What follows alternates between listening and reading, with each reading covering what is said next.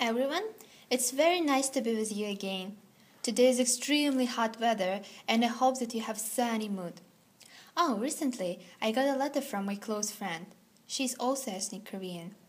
So she decided to move to South Korea. Why? Maybe just out of curiosity, or maybe because she had more important reasons, as I had before. Nowadays, more often and often, I think about the Koreans who were born abroad. No matter where they were born, many of them eventually come to Korea, their historical motherland. And the main question is, why? What are the forces that driven them to come to Korea? Is it because of positive or negative aspects? I heard from many of my Korean friends that being born abroad is such a nice and beneficial thing, because you can speak several languages, you're unique, and so on. And it is partially truth. However, there is always another side of the coin. But first of all, let us listen to what our beautiful Nabin think about it. Nabin? I think if people are bilingual, they would get some advantages in Korean society. First, people who was born other countries, especially North America, can speak English well and get a good job easily in Korea. If they can speak Korean well, it doesn't matter in some companies, because they still require people's English scores such as TOEIC, TOEFL, or TOEFs. In addition, Korean society prefers the person who can speak English or other languages except Korean. For example, one of my friends was born in Korea, but he lived in America until last year. Actually, his father was from America and his mother was from Korea. So, he can speak English and Korean. Last year, he wanted to study in Korea and learn Korean culture. So, he applied for a student exchange program from his university to Yonsei University. Now, he is an exchange student in Yonsei University and he works in SBS, which is one of the famous broadcasting company in Korea. Because he lived in America for a long time, he didn't have to be in competition with others. Also, he told me, looking at the results, it's the fruit of his labor, but he was the youngest in his company and it was not really hard for him to get this kind of job compared with others who applied to the company. Second, most people who was born in other countries but now are studying or living in Korea can feel confused about their identity, especially the person whose father or mother were from Korea is influenced by the Confucian culture. So, even they live their whole life in other countries, it's hard to be against the Confucianism. Nevertheless, when they live in Korea, they try to communicate through a deep affection for one another. Therefore, they usually enjoy their life in Korea and maintain a good relationship with Koreans.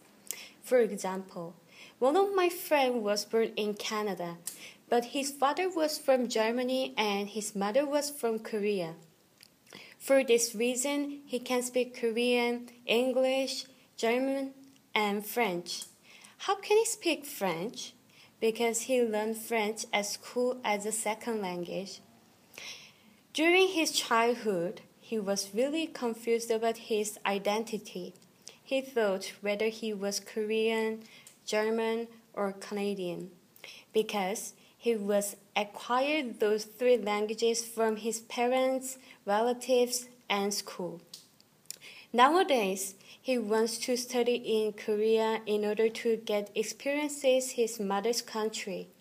Also, he told me even he had been to Korea twice in his life, he maybe had an affection while communicating with people like most Koreans do. In conclusion, I prefer the person who is bilingual because I also studied abroad for 1 year in Toronto, but I still feel lack of English proficiency. I sometimes imagine if I spent my school days in Canada, everything could be changed in more positive direction. Therefore, I would probably gain the number of advantages in South Korea while being bilingual. Oh, thank you, Naveen. Your arguments were very nice and persuasive. I also partially agree with you. However, there are some issues I would like to talk about as well. First of all, it is language and bilingualism. As a matter of fact, not all Koreans who were born abroad can speak several languages. Bilingualism is dependent on historical background of the particular society. For example, Koreans whose family moved to US and other English-speaking countries usually can use at least two languages, but not many of them can claim that they are fluent at both of languages. However, you still can say that something is better than nothing. Well, it is true, but there is another historical example of Koreans who cannot use more than one language, Russian Koreans. As a matter of fact, many of them are fluent at Russian but know nothing about Korean language, maybe except the one universal word, kimchi.